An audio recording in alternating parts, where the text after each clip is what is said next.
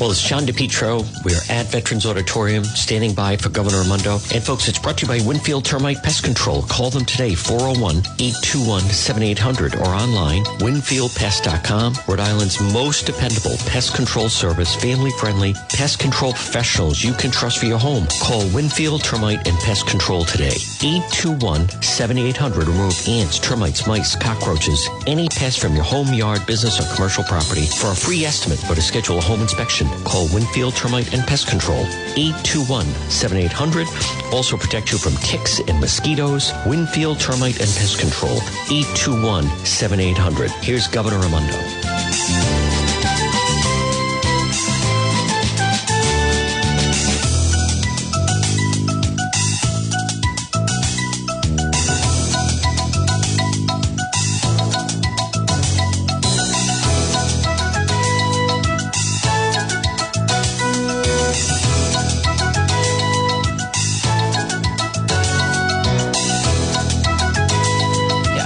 Every day we continue to lose people, so please bear that in mind. This is a very serious virus, and continue to follow the rules, because even one lost Rhode Islander is too many. As a recap, earlier this week, we gave the green light to every school district in the state of Rhode Island, except Providence and Central Falls, to begin with full in-person, in-school learning for all children starting September 14th. So that is, I hope that is clear. I also want to reiterate, every parent still has a choice. We're still getting a lot of calls, so I'm going to try to clear this up. Just because your school district has the green light and the authority and the ability to reopen school in person and is providing in-person education for all children, it doesn't mean we're forcing you to send your kids in person. If you, as a parent, feel that it is better for your child to do virtual learning at home, no one is going to force you to send that child to school. We understand that there are reasons that you may want to do that, and that is your prerogative. However, it is the obligation of the state and each city and town to provide a high-quality in-person education for the children of Rhode Island. And so we have said, starting September 14th, every district except Providence and Central Falls has been green-lit to start with full in-person learning. No parent is forced to take that option. We expect that full in-person learning will require some bit of a ramp up. We don't expect any school to, on day one, September 14th, to welcome every kid back every day for a full day. The ramp up period will happen between September 14th and October 13th. But even on October 13th, if you have chosen as a parent to do virtual learning, you can go ahead and do that. I hope that's clear. We continue. I said it yesterday. I'll continue to say it. If you have any questions, let us know. Okay. Yesterday, I talked about our comprehensive approach to testing for public schools. And today I want to talk about what happens when a child, a student, employee of a school, a teacher, tests positive, which we know will happen. What happens next is the process that we have been referring to as contact tracing. Now, of course, a few months ago, none of us had ever heard of contact tracing, except for the experts in the Department of Health. It wasn't something that the rest of us had really become familiar with. Today, of course, we are. We've spent the past 6 months here in Rhode Island developing an incredibly robust and effective system of contact tracing and also case investigation. Case investigation, sometimes we say CI, case investigation, is when the Department of Health and the team works with somebody who's tested positive to help them remember everybody they've been in close contact with since the time that they have become infectious. So contact tracing begins when we start reaching out to those individuals so that we can safely get them and all their contacts to quarantine. That's why I've been up here for months asking you, please, to keep your contact tracing notebooks. And if you haven't had a chance to do that yet, now's a great time to begin, especially if you're a parent with children going to school. Go get a contact tracing notebook for your kids. It's pretty simple. Every day, have them write down who they were in close contact with. It is simple, but it will absolutely save lives, because you will get a phone call. If you test positive, if your child tests positive, you're going to get a phone call from somebody at the Department of Health, and they're going to take you through an interview and ask you who you've been in contact with. Now, just like we're doing with testing, which I explained yesterday, we're establishing a dedicated, separate K through 12 contact tracing system for students and staff at both public and private schools. We're beginning by dedicating 50 members of our team exclusively to K through 12 contact tracing. And if 50 is not enough, we'll add more. But based on, we've been doing this for 6 months. We have a model. It's the Department of Health, the National Guard. We've hired others. We feel pretty confident 50 is the right number to begin with. If it's not enough, we'll add more. So bear with me for a couple of minutes, please. Parents, teachers, students, I'd like to explain how it will work so you're not surprised by it. If you're a student or you work in a school and you test positive for COVID, you will, as I said, get a call from the Department of Health, a case investigator. They'll ask you a series of questions about where you've been and who you've been with in the past 2 weeks. That includes inside and outside of school. That's, again, why it would be great if you had your contact tracing notebook. Maybe you went out for dinner with friends. Maybe you played a sport with somebody. Maybe you went to the grocery store and you've been in school. So it's an interview. It's pretty extensive, and they'll ask you a series of questions. Why do we do this? Because we want to immediately, or as quickly as possible, identify anyone you've been exposed to get them into quarantine. Now, we know students, just like all of us, aren't going to remember exactly who they've been near. So in addition to that phone call, when you're interviewed, the case investigators will connect directly with your school.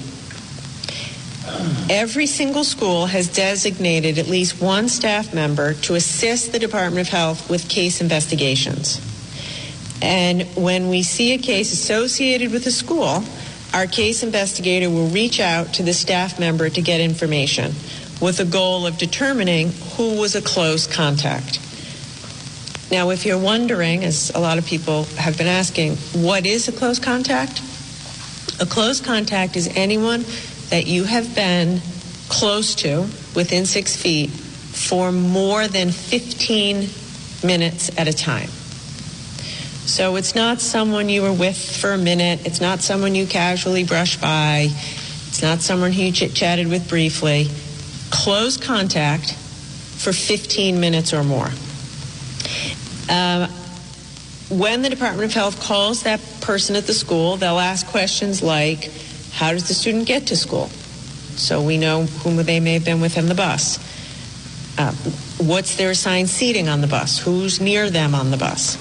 When was that individual last in school? Who sits next to them in class? Who sits next to them at lunch? Et cetera, et cetera. Now, this is the reason why, for the past couple of months, we've been saying to everybody, school this year has to be incredibly structured. This is exactly why, incredibly structured. So seating charts are vital. Seating charts on the bus, seating charts at lunch, seating charts in every single classroom.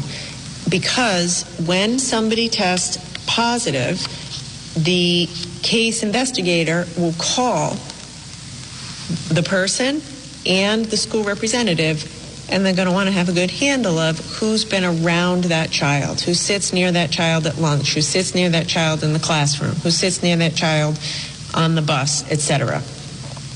Close contacts of a person who've tested positive have to quarantine for 14 days.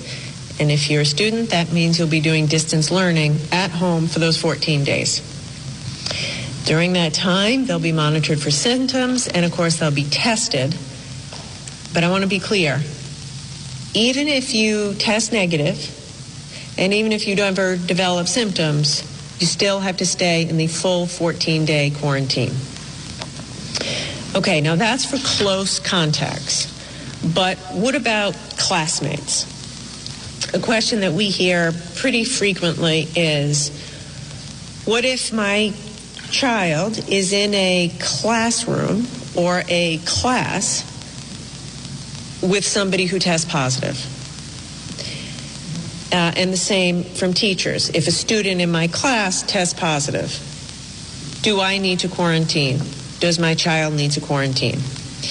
And the answer is no, you do not, unless you meet the definition of being a close contact, and you will be told that by the investigator from the Department of Health. So, that means if you were close to somebody for more than 15 minutes. So if you send your child to school, you hear from your child that somebody in his or her classroom tested positive, that doesn't necessarily mean that your child has to be in quarantine.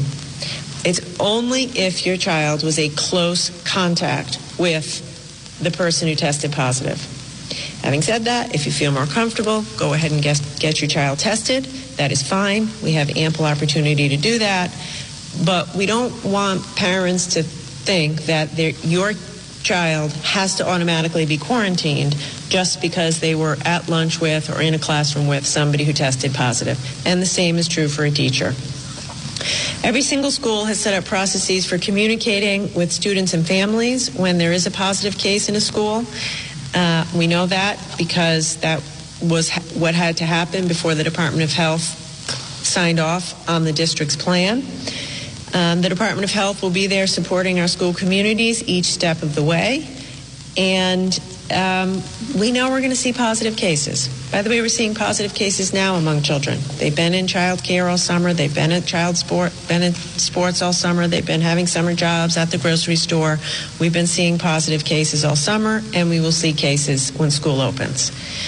The focus, so we can't stop that. We can't stop the positive cases. What we can do is quickly identify the positive cases, put our systems into action, do our contact tracing, quarantine all the close contacts to prevent outbreaks and to allow for a smooth operation of school, as smooth as is possible considering the circumstance. Just like we've been doing for 4 months with child care and churches and the prison system and congregate care and nursing homes, we've gotten pretty good at dealing with these incidents and preventing outbreaks. Rapid, effective contact tracing will allow us to minimize disruption and keep kids, students, teachers, and all school employees safely in school. Now, I want to be clear. We've said from day one, we're not going to allow people to be in school if we don't think it's safe, if we don't think the risk is low enough. So we have a comprehensive system and set of standards for when we might need to actually scale back in-person learning. And that's based on our testing and contact tracing. And please put the slide up. The slide in front of you is one that I showed a couple of weeks ago, but I just wanted to put it out briefly again to reassure everybody that we have a plan. We have a very thoughtful plan for when we might have to shut down a classroom, temporary shut down an entire school. If you look at the slide in front of you, in the first scenario, limited cases within a stable group is exactly what I just talked about. We would immediately test, do contact tracing, and quarantine anyone in close contact with a positive case and continue operating in that classroom and in that school with limited disruption.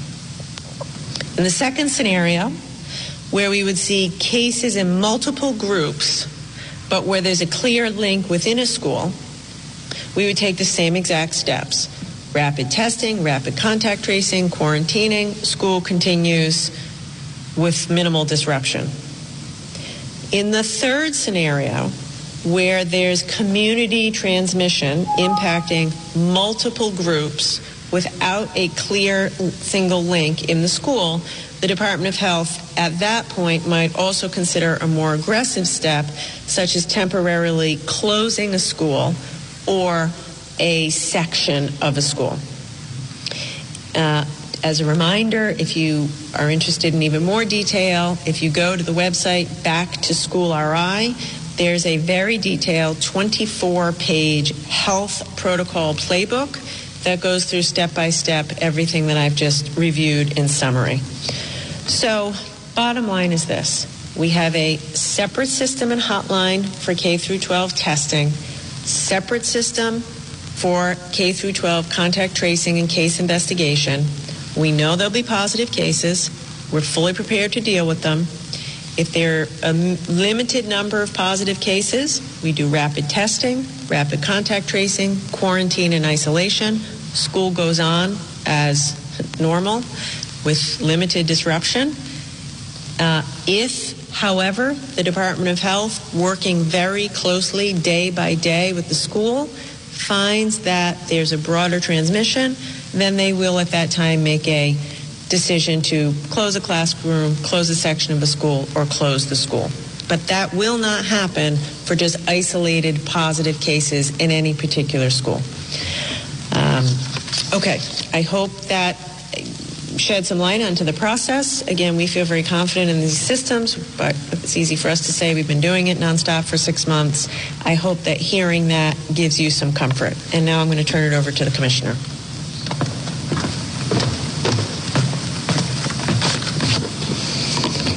Hi, I'm going to talk a little bit about the reopening and clear up any confusion or questions that parents may have. Le voy a hablar ahora de la reapertura para cualquier pregunta que ustedes tengan.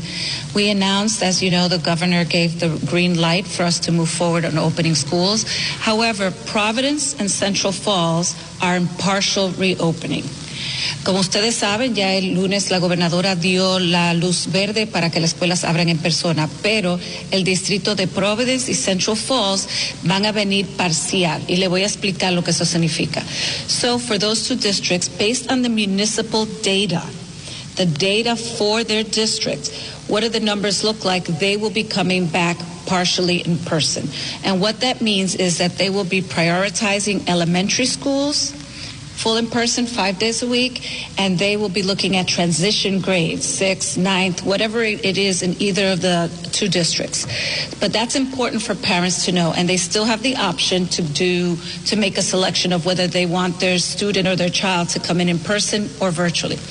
Para los padres, eso significa que en la ciudad de Providence y Central Falls se le va a dar a la prioridad a los niños que sean de elemental, que sean niños con discapacidades, que sean niños que hablan otro idioma, están aprendiendo inglés como otro idioma, los grados que son transicional, como el 6º, el 9º, para que ellos vengan en persona y hasta que los números se aclaren y le permitan que vengan todos.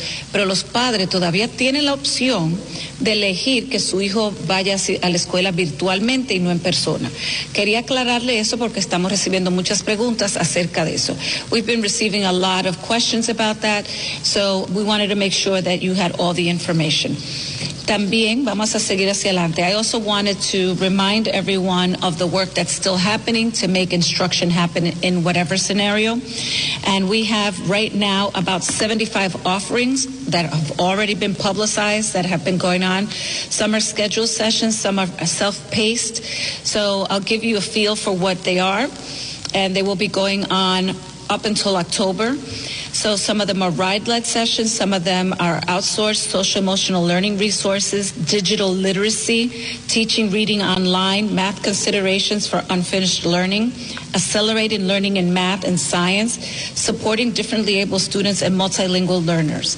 We have organizations like Achievement Network, Rethink Ed, Mental Health Tech Center, teaching lab, Rhode Island Historical Society, and other offerings.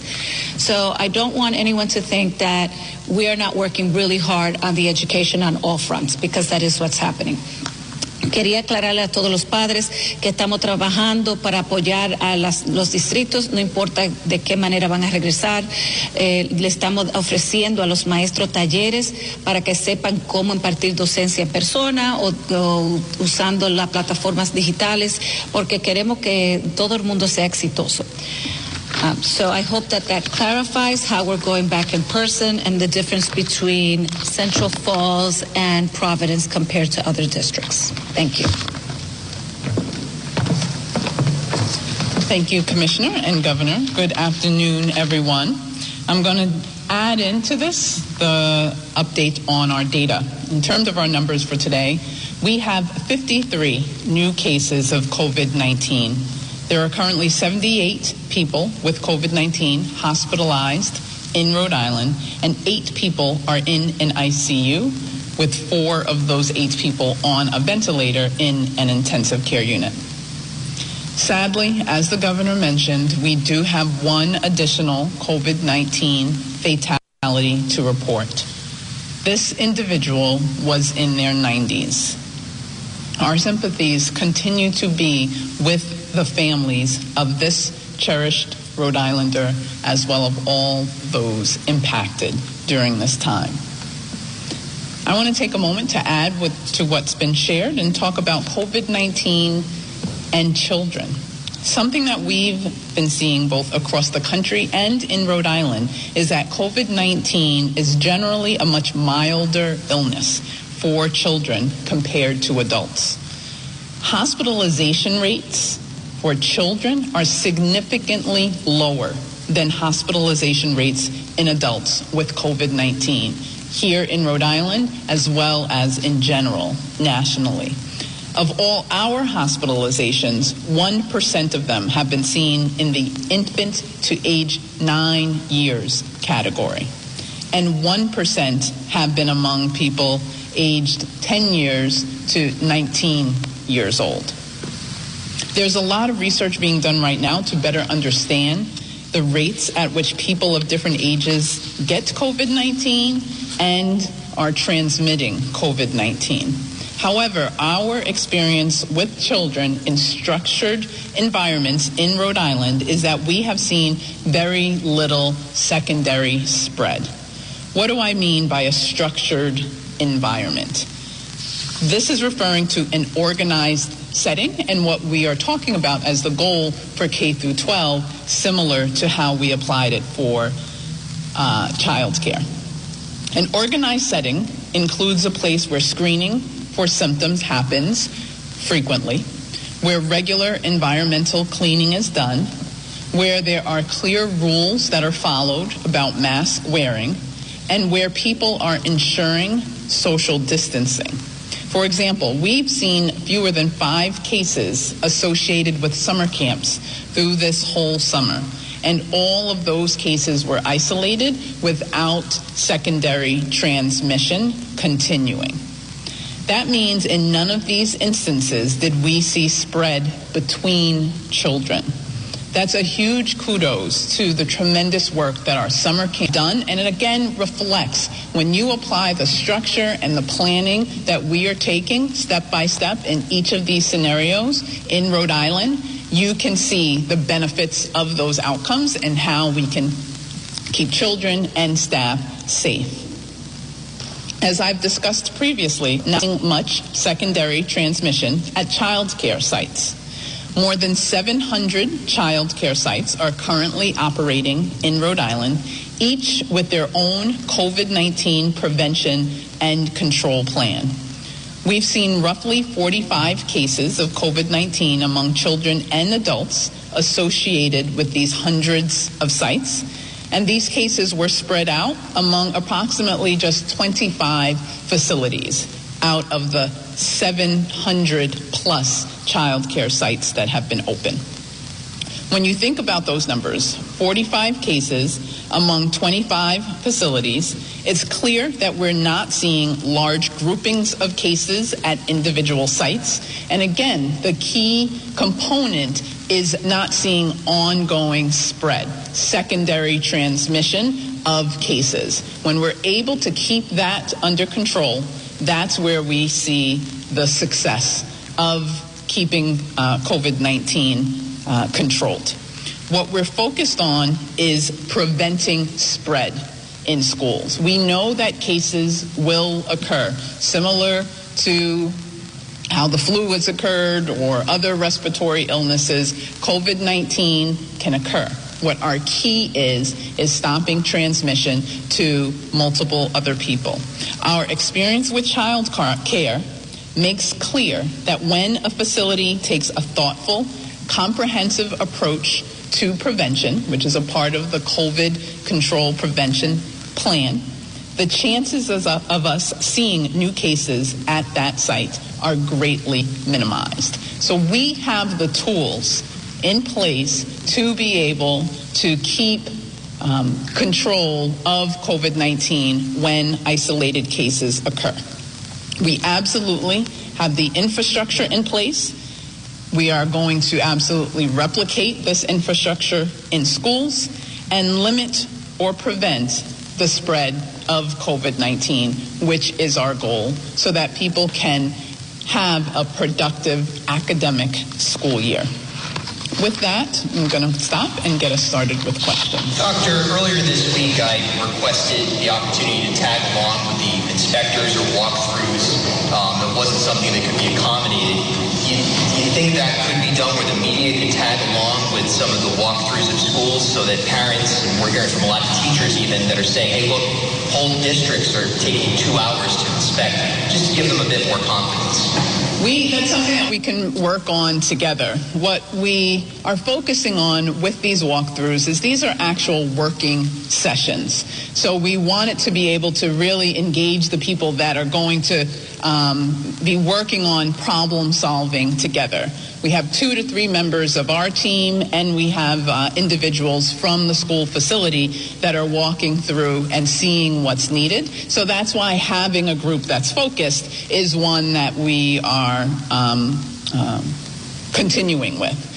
In addition to that, though, we are able to These are all public people paid with public money. The media be engaged. Public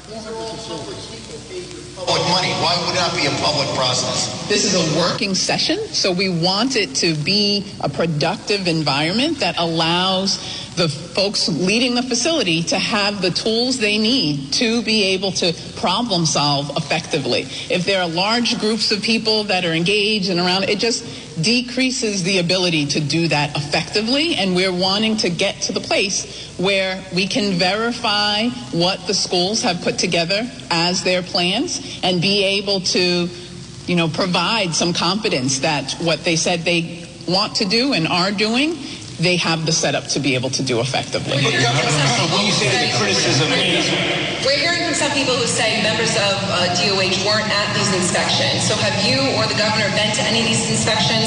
And what is your understanding of what these are like? We're told that someone said air testing is put on the school districts, not done by this inspection.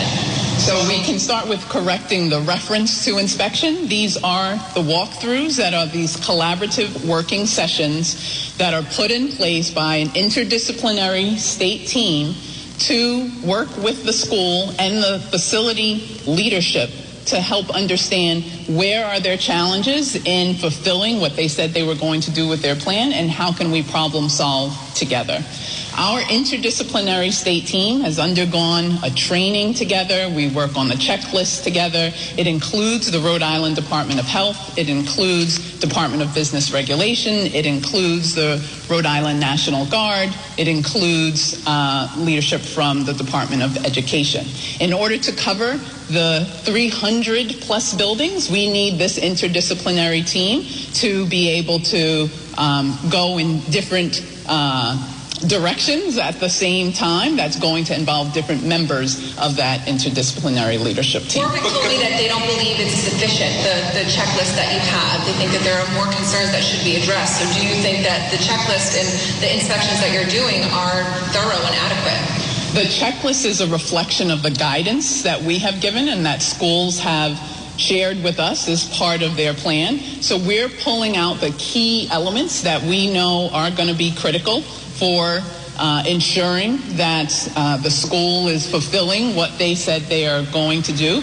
We hold the school fully accountable to completing all elements of the plan, but we wanted to really be focused on ensuring those key components that we know are needed for these walkthroughs are fulfilled. Well, Governor, what do you see the concern that these are not? So how many members of this team are in place, and is it reasonable to expect that these people can cover, as you admitted, 300 plus buildings in the space of 2 to 3 weeks? So let's talk about what these are and what they're not. We have about 14 teams of people out there. Each team has multiple people on them. And as we keep saying over and over, they're not inspections. You guys insist on referring to them as inspections. We can agree to disagree. They were never intended to be inspections. Here's the process. For 3 months, we've been working with cities and towns to put plans together. It is the primary obligation for the city and town to get their school ready. We've been helping them. They've made their plans available to us. We've worked for months with them. Every plan has gone back and forth, back and forth, back and forth with the Department of Health and the Department of Education.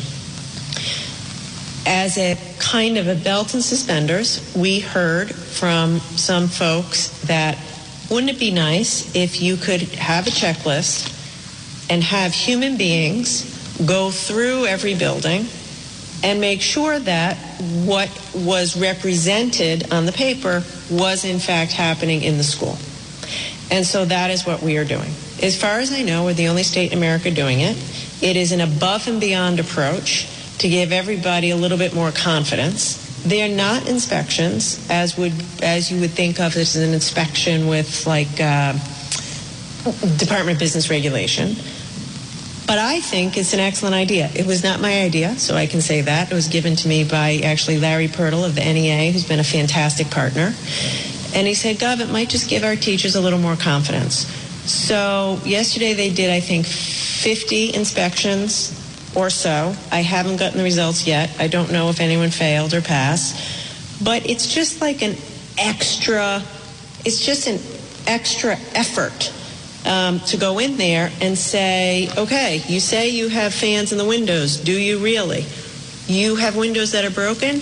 National Guard is there. Can we help you? How can we help you fix your broken windows? What are you really struggling with? So I want to be clear. It's the if Warwick thinks it's not adequate, then Warwick should work a little harder. By the way, they aren't working very hard at all because they're not even trying to get the kids back in school.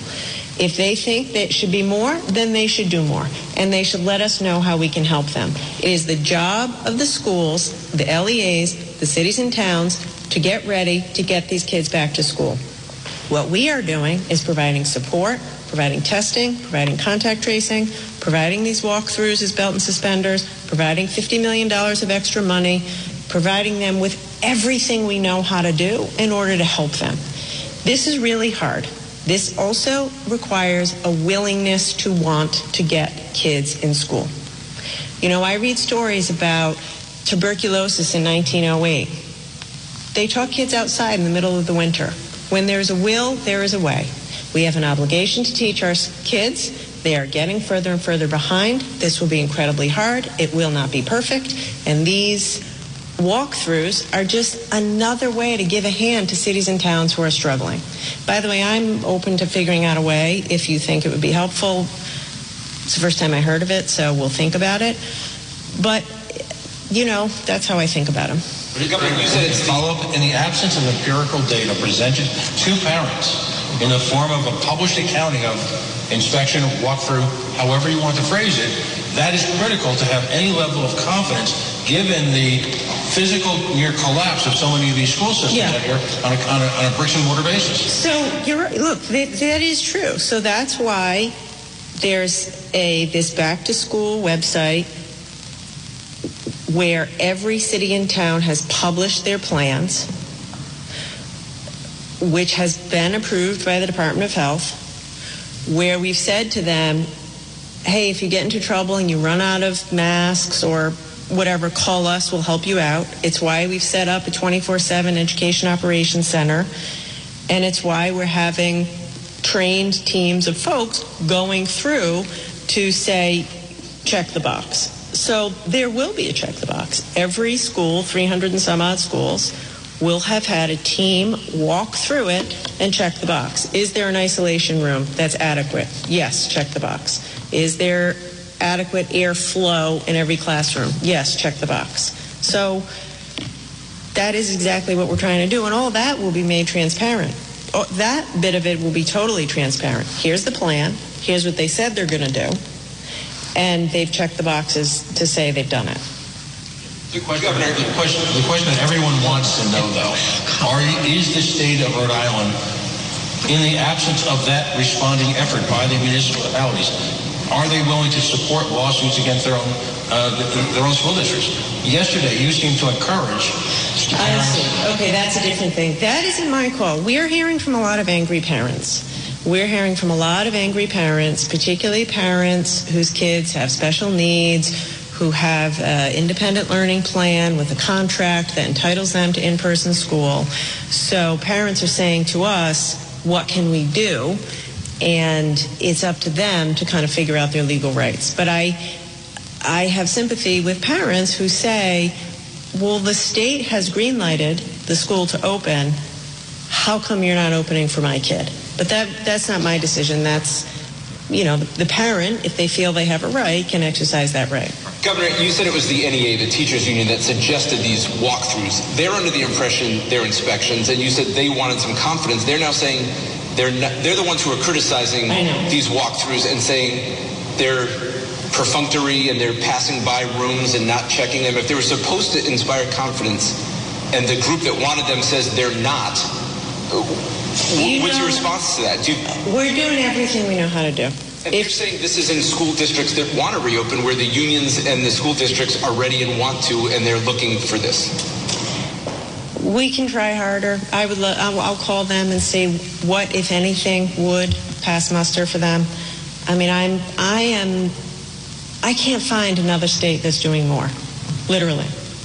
The president of the National American Federation of Teachers, Randy Weingarten, tweeted out a thank you to Rhode Island.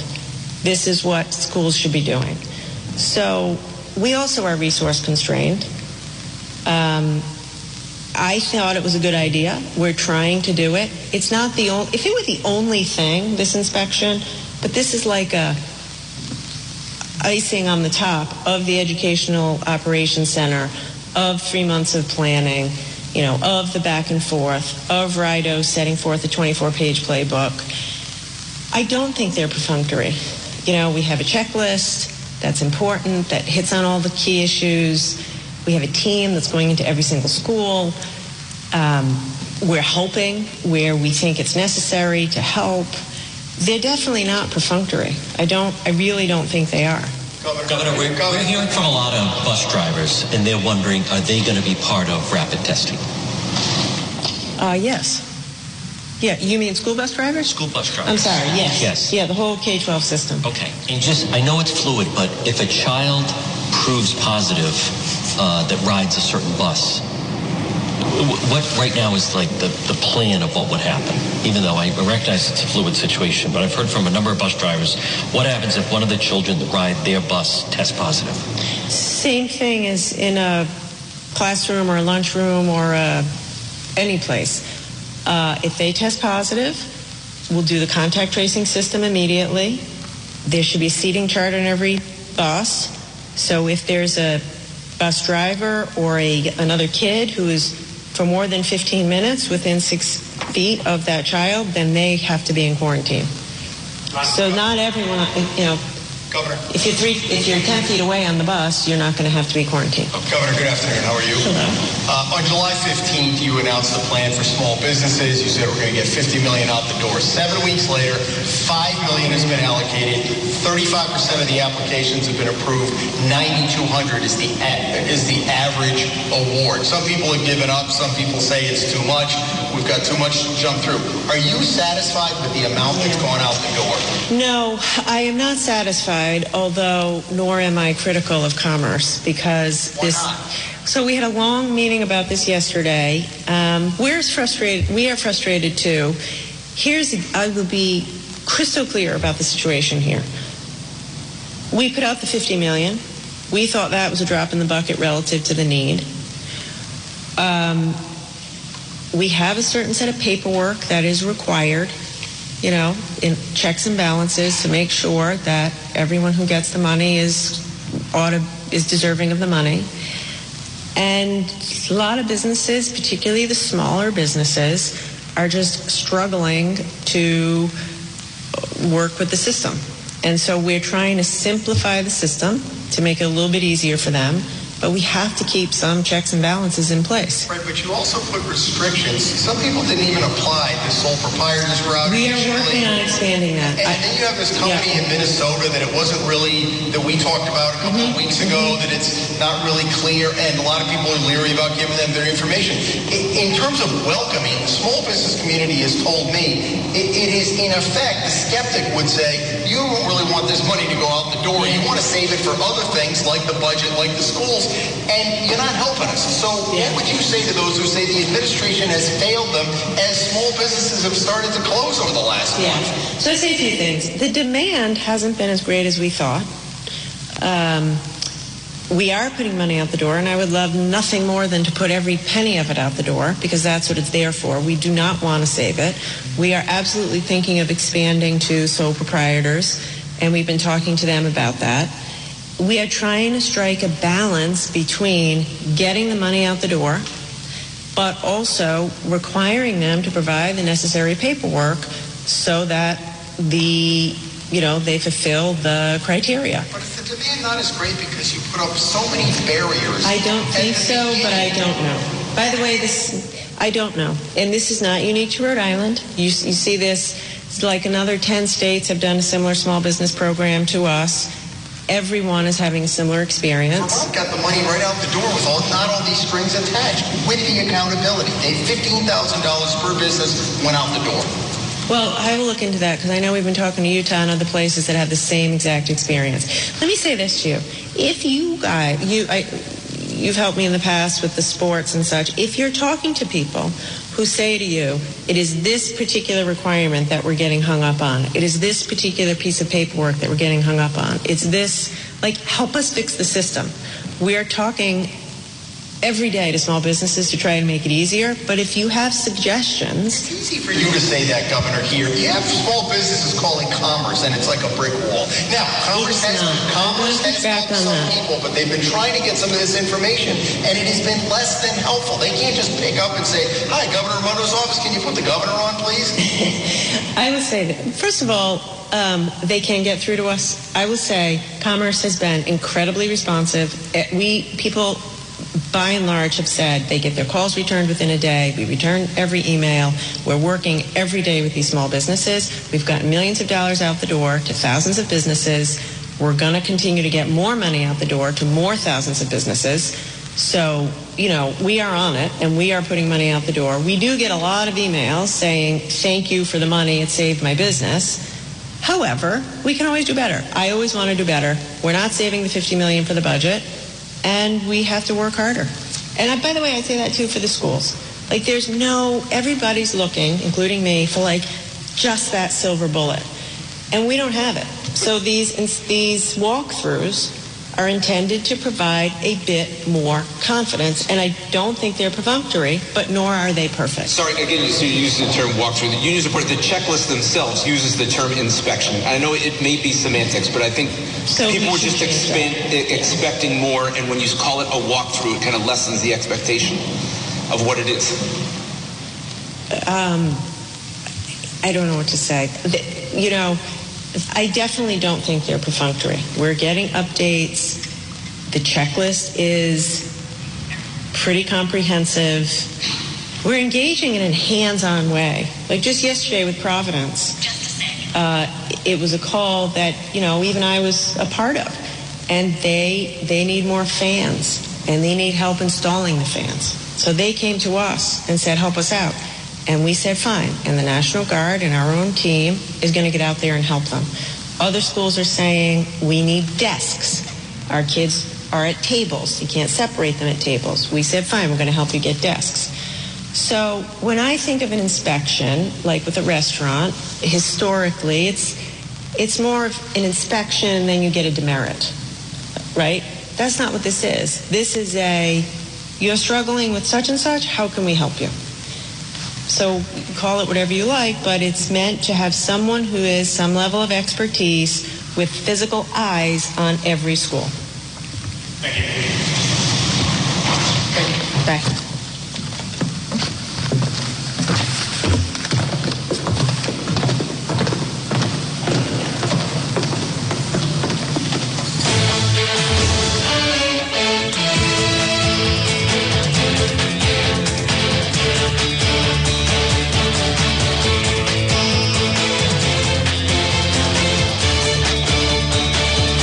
Folks, good afternoon. Right now it's 1:49 on this Wednesday, and it's John DePietro, and you're listening to AM 1380, 99.9 FM. Just heard Governor Raimondo with her, this week it is a weekly press briefing all about the schools, and you could also really hear there where, as I've been telling you, the unions are truly pushing back. In what the governor had set up with the National Guard is just like a walkthrough with the schools. Instead, now the union pushback is tremendous, where they're trying to say that's not an inspection, and they're not going through every room, and they're not touching every. So you're going to see a lot of that. I want to once again if you're tuning in right now, and wherever you live in the Rhode Island area, and I think even the part of Massachusetts that we reach primarily. Especially Rhode Island, though, you've been given the green light. Your district can do in person. Now, folks, on this, it all comes down to if the school committee and the teachers, if they want to do it. But you think about it. It can be done. And it's everything that we have touched on. This portion of the John DePietro Show is brought to you by Competition Shooting Supplies. Folks, call them today, 727-1716, 727-1716, Competition Shooting Supplies. Stop in and see our friend John Francis, located 435 Benefit Street in Pawtucket. The original, the best. It's Competition Shooting Supplies. So, just to recap, you can really hear how, and I was mentioning this, and I'll probably do a story later. You can check on the website, depetro.com, but it is the unions are really pushing back hard. The governor again mentioned Warwick, and the unions are really, teacher unions are pushing back with the governor, and it does sound like splitting hairs on whether is it an inspection, is it a walkthrough? It's my understanding it was designed and basically set up as the governor said. It was just like another thing where the National Guard is there and to check on, the school and do kind of like a once-over, like a checklist type of thing.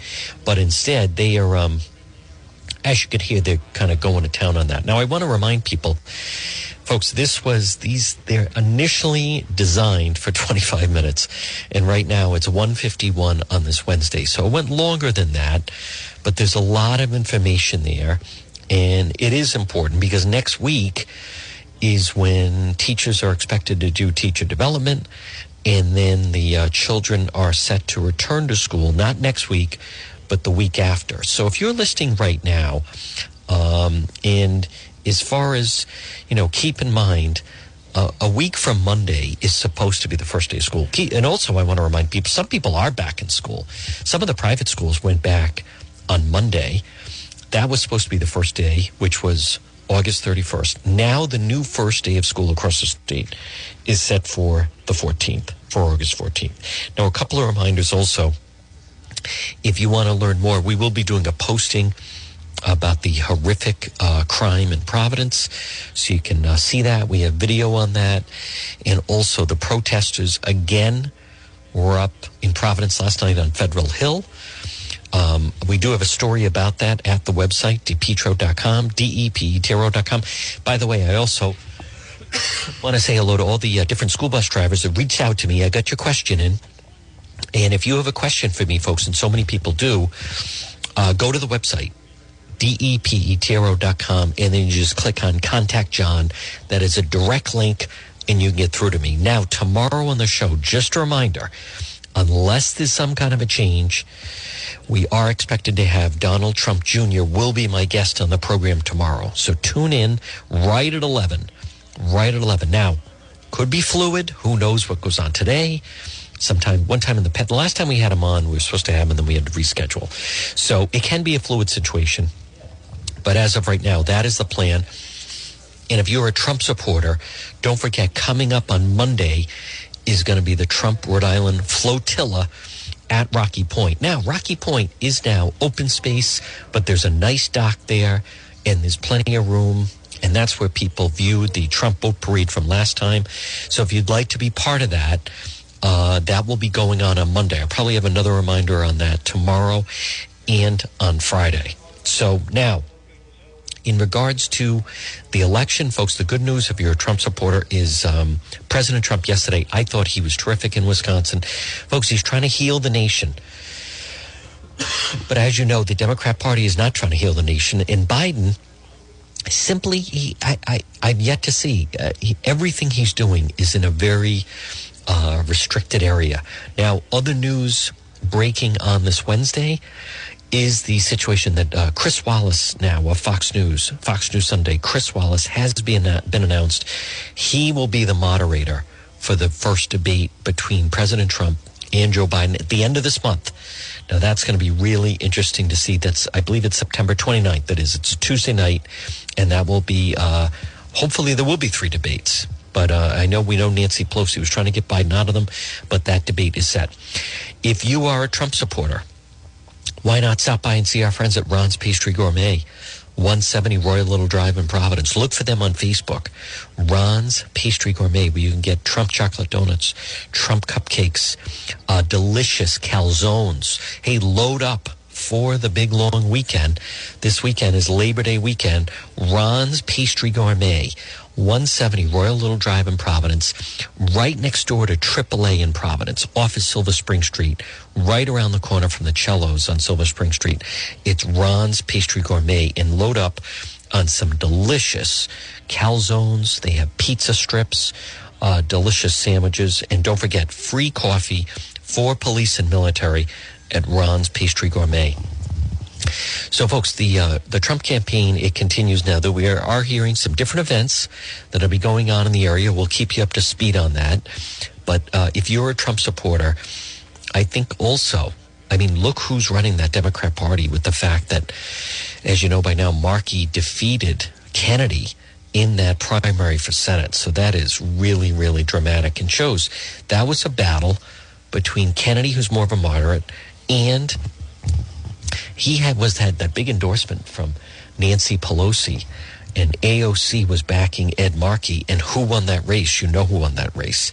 That was Markey holds on in the primary. Now, there is a Republican challenger, and I believe we're going to have him on. I'll have to check, but I believe we're going to have him on sometime, if not next week, the week after.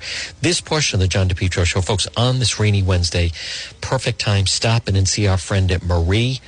It's My Health, 1099 Mendon Road in Cumberland, that old historic white church. It's My Health, 1099 Mendon Road in Cumberland. You can call her at 305-3585. But this is the time you want to remain healthy, you and your family, and they have tremendous vitamins, herbal remedies, also the incredible antioxidant, which is acai berry. Stop in and see Marie. They also have children's vitamins, and there's also natural ingredients. For instance, they have tremendous mushrooms and other things you want to put in whenever you're cooking. Pop in. I bet you've driven by her place, 1099 Mendon Road, that all-white church. It's My Health. Stop in. It's a tremendous collaborative. And you can also find out about how about a nice massage to relax over the course of the long weekend. And also, they have the reflexologist. Maybe you're having problems with your back or different joints. It is just tremendous.